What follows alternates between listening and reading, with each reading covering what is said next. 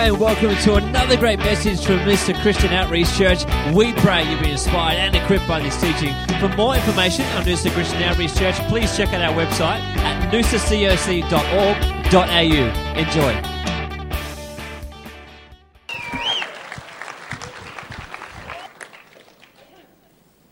What an amazing God we serve, eh?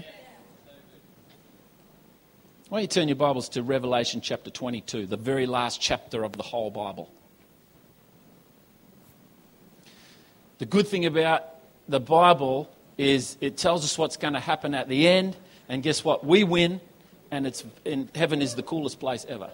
So that's always good when you know, isn't it? You know, it's nice. You know, my team, the West Coast Eagles, was demoralised in the grand final by Hawthorn. We got two Hawthorn supporters in the house, and we won't talk about those people. But here's the thing: isn't it great being part of the team when you know in advance that they're already going to win?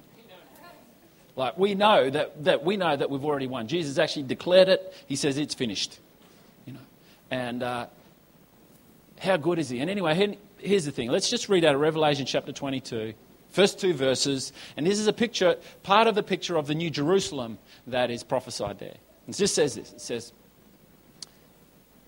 "And he showed me a pure river of water of life, clear as crystal, proceeding from the throne of God and of the Lamb. In the middle of its street, and on either side of the river was the tree of life, which bore 12 fruits, each tree yielding its fruit every month. The leaves of the tree were for the healing of the nations." Who knows the nations need a little bit of healing right now? The leaves of the tree were for the healing of the nations. Why don't you store that comment in the back of your mind now, and we'll come back to that a bit later. Because I want to talk to you a little bit about atmospheres this morning. And I want to encourage you that there's always two atmospheres to choose from. And last year, our great... before we go on, why don't we just honour Ben and Ange too, just organise a ridiculously good family camp. Very cool. Hey, what an amazing job you guys did, so we thank you heaps for that. But even better than that, Ben and I did a camp last year over to Mount Kilimanjaro, and we climbed it, and you know, at the bottom of the mountain, it was around 30 degrees Celsius, you know, and the atmosphere was rainforest. The atmosphere was lush and moist and rainforest. And then a few days later, by the time we got to the top of the mountain, it was like a moonscape, and it was around minus 20 degrees in the wind chill. So, and there was nothing grew up there. It was arid like a moonscape land. And so we went from one atmosphere to another. And here's the other thing. On the very last day of the climb, on the summit, when we went from 5,000 metres above sea level to 6,000, there was two other atmospheres, and they were in our head. We had to get up at midnight and we had to climb through the dark, so we arrived at the summit in the morning, so we had enough time to turn around and come back down in that same day. And the atmosphere then was an atmosphere that was in our minds, and we actually had to choose which one we were going to follow. And, you know, climbing up that last day, you know, it was cold. You know, we were hungry. There was low energy. There was low oxygen. There was nausea. It was dark. There was hungry. You know, we were hungry. There were so many different things that were great reasons to not go on or to pull out. And there was one other atmosphere that we had the option of choosing, and that was just to conquer the hill, to stand on the top of Africa. So we had to choose between which one we were going to listen to, and which one were we going to listen to. And thankfully, we all chose the standing on top of the hill one, because when you get there, it's a beautiful day, isn't it? It's amazing how the old atmosphere, you know, when you walk through the pain of getting to where you stand on the top of the mountain, you forget about the pain and you experience the glory of the moment. But what it requires each of us to do, it requires us to choose which atmosphere that we're going to live in. Because we're always living in changing atmospheres, positive, negative, light, dark, serious, not serious, quiet, loud, gentle, harsh. These are all atmospheres that are actually created by people and by words and by decisions. And I want to suggest to you today that the key to long-lasting community is found in navigating the tensions of the atmospheres that you live in. You ever walked into a room, and just before you walked in, someone's been having an argument, or you go into someone's house and they're having an argument with, the husband and wife having an argument. Doesn't happen at our house, but other people's houses, we never argue. At night time. You walk into the house and it's like super awkward atmosphere.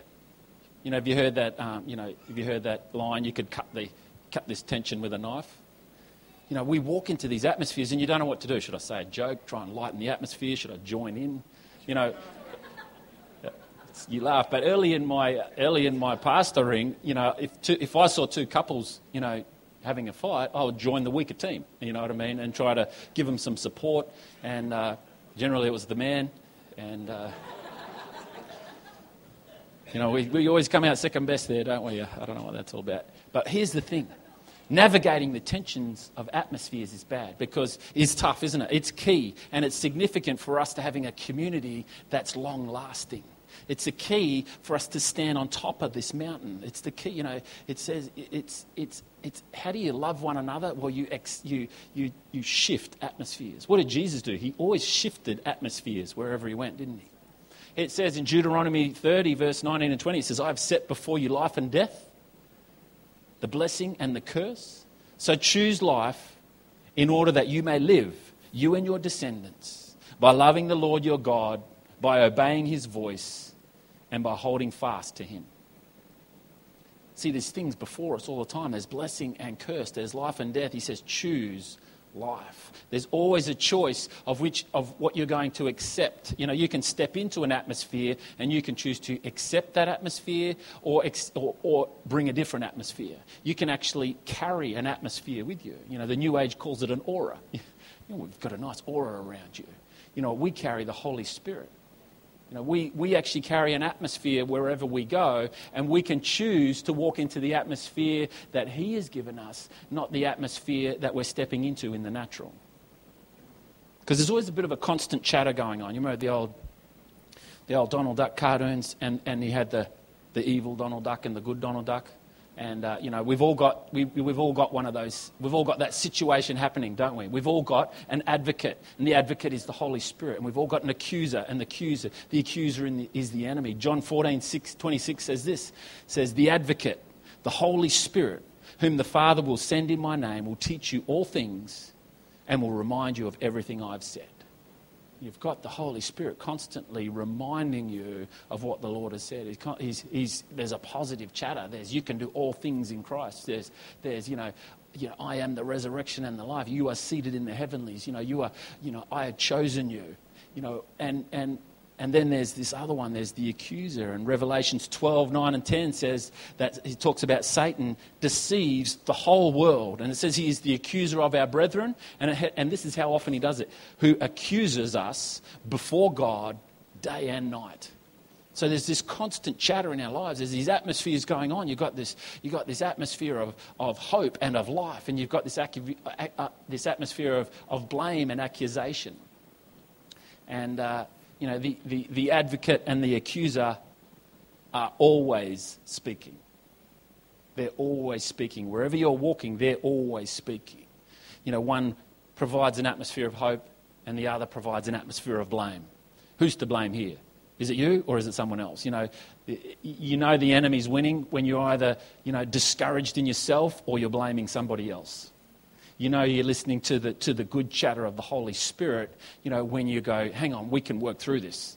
There's hope. If we take some action here in the direction of God, we're going to see some good things happen. That's when you're following the leading of the Holy Spirit's chatter in your life. We see atmospheres. If you look at the world, you've got I wrote them down because I don't know them. The troposphere, the stratosphere, the mesosphere, and the thermosphere. The troposphere, that's Nimbin, and The stratosphere is the guitarist, the Stratocasters. The mesosphere, that's the baby's room. And the thermosphere, that's Chloe's selling the Thermomix's classroom. Dad joke? It's good, it's quality. Jesus was always changing atmospheres everywhere he goes. Everywhere he went, he changed the atmosphere. You know, the enemy would come in and look to try and disrupt the atmosphere and say, well, should we be paying taxes? They came in and said. And then Jesus, he shifted the atmosphere. They came in and tried to disrupt his world and make him look bad in front of the Romans. And then Jesus shifted the atmosphere and he says, give to Caesar what is Caesar's. And he reversed it and challenged them and said, and give to the Lord what is the Lord's. Shifted atmosphere. The woman's caught in adultery, you know, and the people brought him and they said, the law says that this woman must be stoned to death. And he's caught in this atmosphere. He's caught in the restrictions of the law. And he goes, okay, then I'm going to take it out of the stratosphere into the thermosphere. And I'm going to say, he who is without sin, cast the first stone. He takes an atmosphere of blame and an atmosphere of judgment and turns it into an atmosphere of hope and repentance. He's always shifting the atmosphere. And the ultimate atmosphere changer was the cross. He stepped into an atmosphere of sin and brought with it eternal life. It brought with it relationship with our God.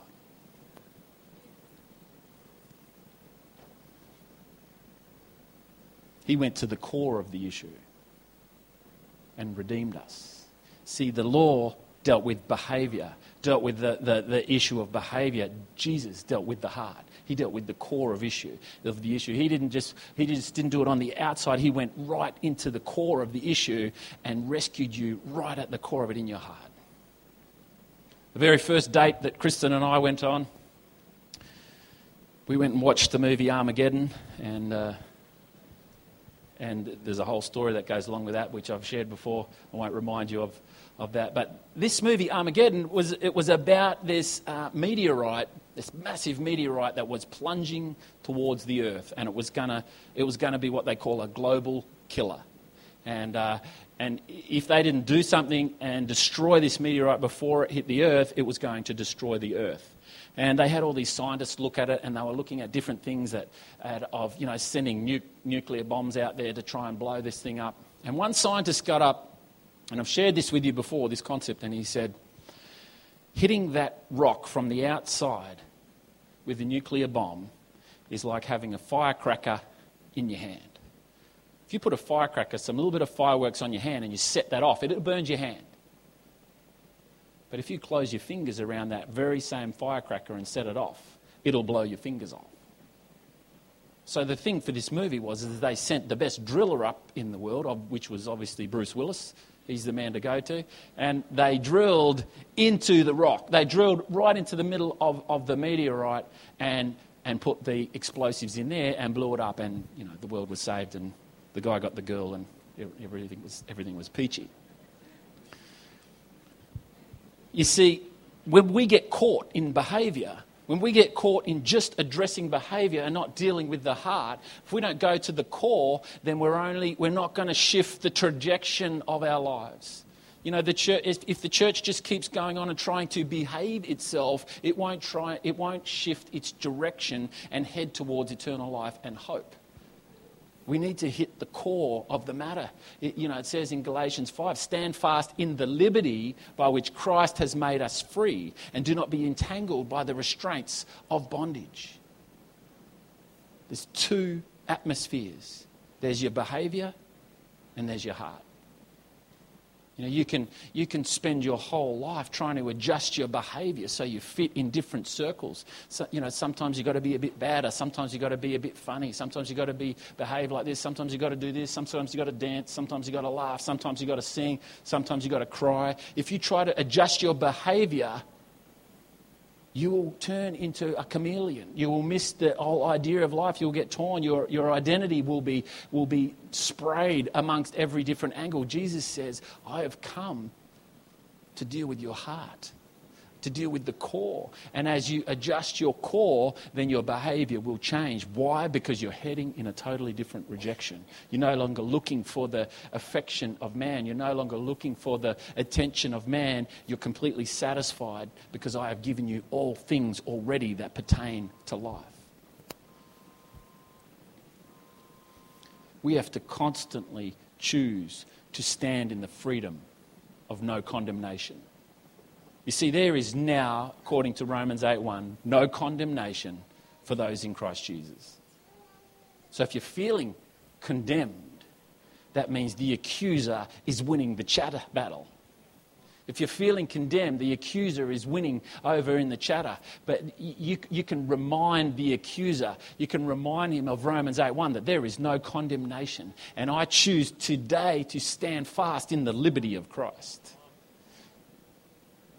And the enemy's going to say, but what about all the things, the behaviours that you're doing wrong? You're going, it's okay.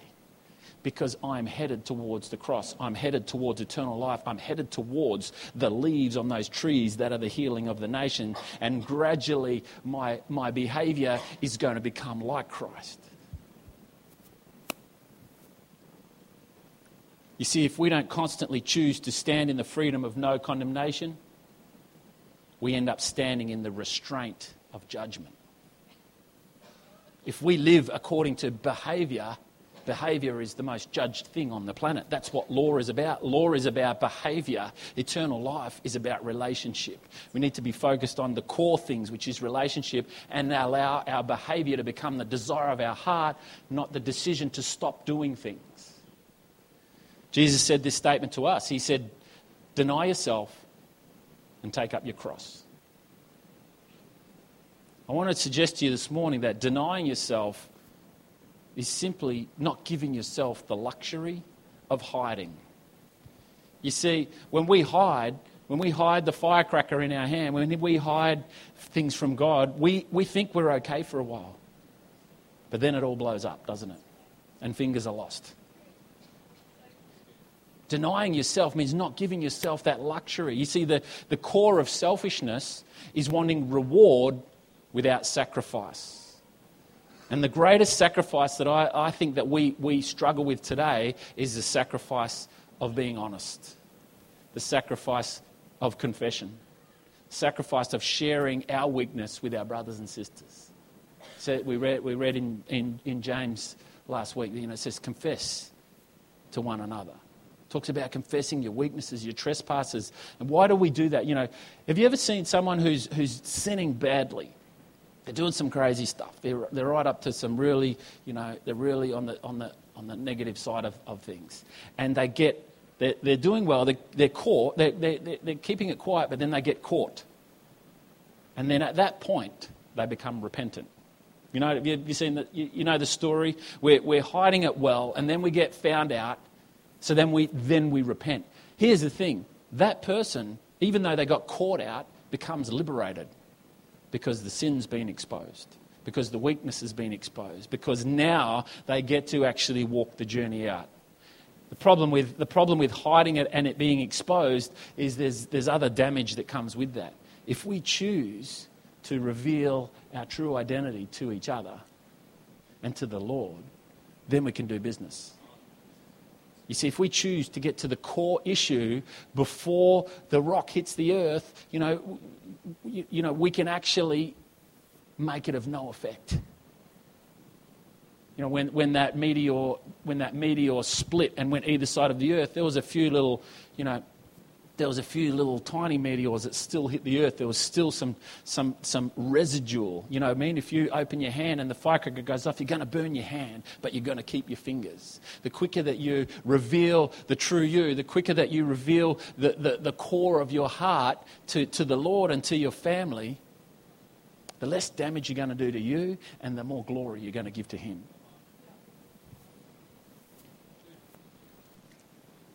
You know what you're hiding. I can see it in your eyes. We're all hiding something.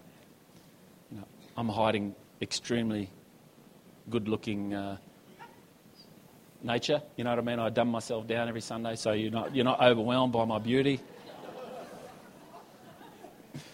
I was looking at that close-up of James. You see James doing this profile. I was thinking, if that was me, my nose would be off the end of the actual picture there. Look, you don't have to share it with everyone. Hey, first thing you do is you share it with God. You say, Lord, this is me. He already knows, but, he'll smile when you actually, become honest with him. He wants you to be honest with him, not because he needs it, because you need it. And after you've been honest with the Lord, then you can choose some people who are close to you to be honest with. And this is what I want to suggest to you. They're going to love you anyway. They're going to want to walk through life with you anyway. And why don't you turn to the person next to you and just look them in the eyes? Just right into their eyes. It's kind of awkward, isn't it? Do you know why it's awkward to look someone directly in the eyes? Because we've all got something to hide. And the eyes don't lie. You know when you look at someone, you've got like 1 second and then you start to dart back and forth. It's because you've got something to hide. If you look at someone and their eyes go left, that means it's sexual sin. If it goes right, it means just get it. I just made that up. If they go right, it's financial. If they go down, it's, I don't know. That's not true, by the way, that last whole section. See, denying yourself and taking up your cross is not giving yourself the luxury of having an open hand. You need to have an open hand in life, and as you do, the Lord can work with you. If you hold it in, then he can't work with you because he is a gentleman and you need to give him permission. He doesn't come and take over. He says, I'm waiting for you to give me permission to do business with you. Here's the thing, interestingly, when Jesus took up his cross, it wasn't one of his disciples, it wasn't one of his friends who helped him carry the cross. It was a random who we'd never heard of called Simon of Cyrene. Who's that guy? And here's the thing, when we don't open our hand because we think that, what if this person doesn't help us? You don't know who's going to help you, and the person doesn't know that it's their responsibility to help you until you reveal the challenge. It's as you reveal the challenge in your life, it's as you step into a place of vulnerability, is that the right person for the role is then revealed. And here's the thing, that person doesn't even know that it's their job until you actually reveal truth. Like we said, James 5 says, confess your faults to one another and pray for one another that you may be healed. You see, it's when our weakness is exposed that redemption is activated. Redemption gets activated when weakness is exposed. It does seem harder, though, to keep your burden hidden, doesn't it? I'm just going to keep it hidden and pray that the Lord will just take it from me in the night time. Here's the problem with that theory, is that God responds to faith. God responds to faith. And denying yourself means giving God the opportunity to work together for good, who are called according to his. So if we're called according to his ways, if we're submitted to him and we want to step into faith, it means we are happy to step into being open about our lives. It doesn't mean us, sharing the microphone and confessing to the church each Sunday. It means us first being real with God. And then having real relationships where we share our heart, where we share our dreams.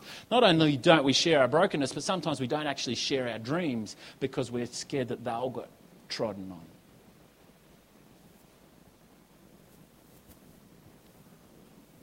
So Revelation 22. The tree of life on the edge of the river of life, and the leaves of the tree were for the healing of the nations. Here's the thing with leaves. Leaves are one of the most redemptive things on our planet. Leaves receive carbon dioxide and release oxygen.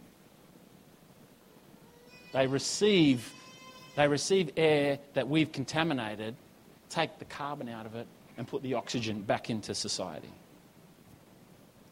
The healing of the leaves, the healing of the nations is from the leaves of the tree of life. You know, when we accept Christ as our Saviour, we are now in business with the tree of life. In the garden, he said, don't eat of the tree of the knowledge of good and evil. Don't worry about behaviour. He's saying, but you can eat as much as you want of the tree of life. And when we choose Christ as our Saviour, the tree of life lives within us. And the tree of life has leaves for the healing of the nations. And those leaves are in us because Christ is in us. So as we do things in his name, for his glory, we receive brokenness and we release hope and faith. You know, whenever you breathe in, what you're breathing out is not great for the person next to you, especially if you've had chili for breakfast. Salami's okay, but not chili. You know what's interesting, when there's a construction site, when there's a mine, when there's a plant, and that whole place is decimated all. Do you know what happens and the place looks arid? When they bring in fresh topsoil, when they plant trees, you know what, in the years to come, that place is actually restored. It's redeemed, because when the trees grow, the leaves receive damaged air and release beautiful oxygen. And this is the challenge of the church community. You know, Jesus says, by this all men will know that you're my disciple, by your love for one another. Well, the way that we love one another is we receive brokenness and we release hope. Leaves change atmospheres. Christ changed atmospheres. You and I can change atmospheres when we do it in his name for his glory. Redemption's not our job, it's his job. Our job is to be present in his name so that he can do his job.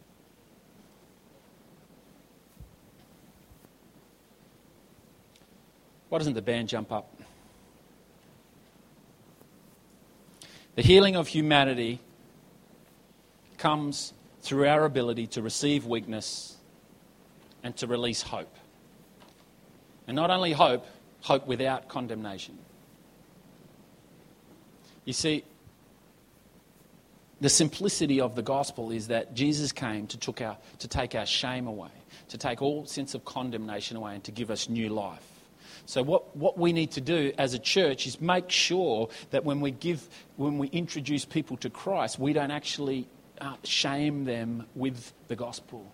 Because the gospel speaks of purity, it speaks of life, and the desire of God's heart is that we would live pure and holy lives. Why? Because that's where we're going to enjoy life the most. That's when our relationships are going to flourish. That's when, where things are going to be restored to goodness. But it was never intended for us to burden that upon each other to the point of shame. So when you speak to someone, when someone reveals, here's the problem with taking up your cross and revealing yourself is, people haven't responded well, have they? The little increments of your heart that you've revealed to people in the past, people haven't responded well. And they've brought judgment, and they've brought shame, and they've brought condemnation. So what we need to do as a church is we need to do two things. We need to commit ourselves to bringing hope and to bringing faith and to bringing life and to pointing Jesus to people and not being the behavioural adjusters of society. And then the second thing we need to do is to show people how to be honest, to show people where our insecurities are, to show people where our weaknesses are. You see, it takes it to go both ways. We talked last week about the four guys lowering the paralytic into Jesus. You see, getting people to Jesus is the key to hope.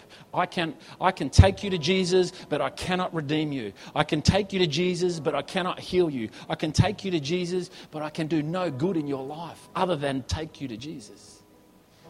And here's the thing. We need to do that. We need to continually take people to the cross.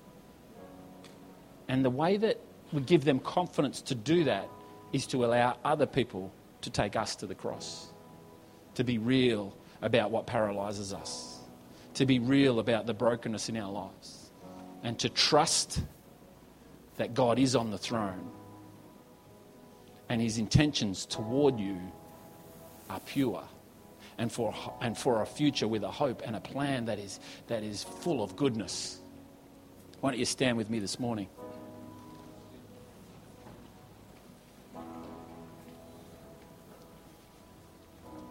You know, and that amazing message by Chloe Potter this morning about communion, what a great word. I can just see her over there devouring the leftover communion. You know, the journey of our faith, the journey of our growth requires us to walk through a journey. You know, some days we make communion about us, don't we? Some days we go, I'm hungry, I want it to be more. Some days we go, it'd be nice if it was a nice Cab Merlot, you know what I mean? But then we get it, don't we? And then we understand that Christ gave it all for our freedom. He gave it all, and then when we take those emblems, you know, we understand that it's because He went all the way. He carried His cross. It turned out to be His cross was your and my sin. His cross was actually our cross. He carried our cross. He took the shame and the guilt and the condemnation that we deserve and got rid of it. And do you know what He said at the end? He said, "It is finished." Why doesn't everyone bow their head and close their eyes? If you want to experience the love of our Heavenly Father, if you don't know Him and you want to accept Him as your Saviour, there's a simple decision: to believe and to confess. To believe that Jesus is the Son of God and our Saviour, and to confess that the Lord rose Him from the dead. If you want to do that today, if that's you, if you want to choose Christ as your Saviour, why don't you raise your hand this morning and we'll love to pray with you. If you want to choose Christ as your Saviour, why don't you raise your hand this morning? Thank you, Father. 10 more seconds. Glory to God.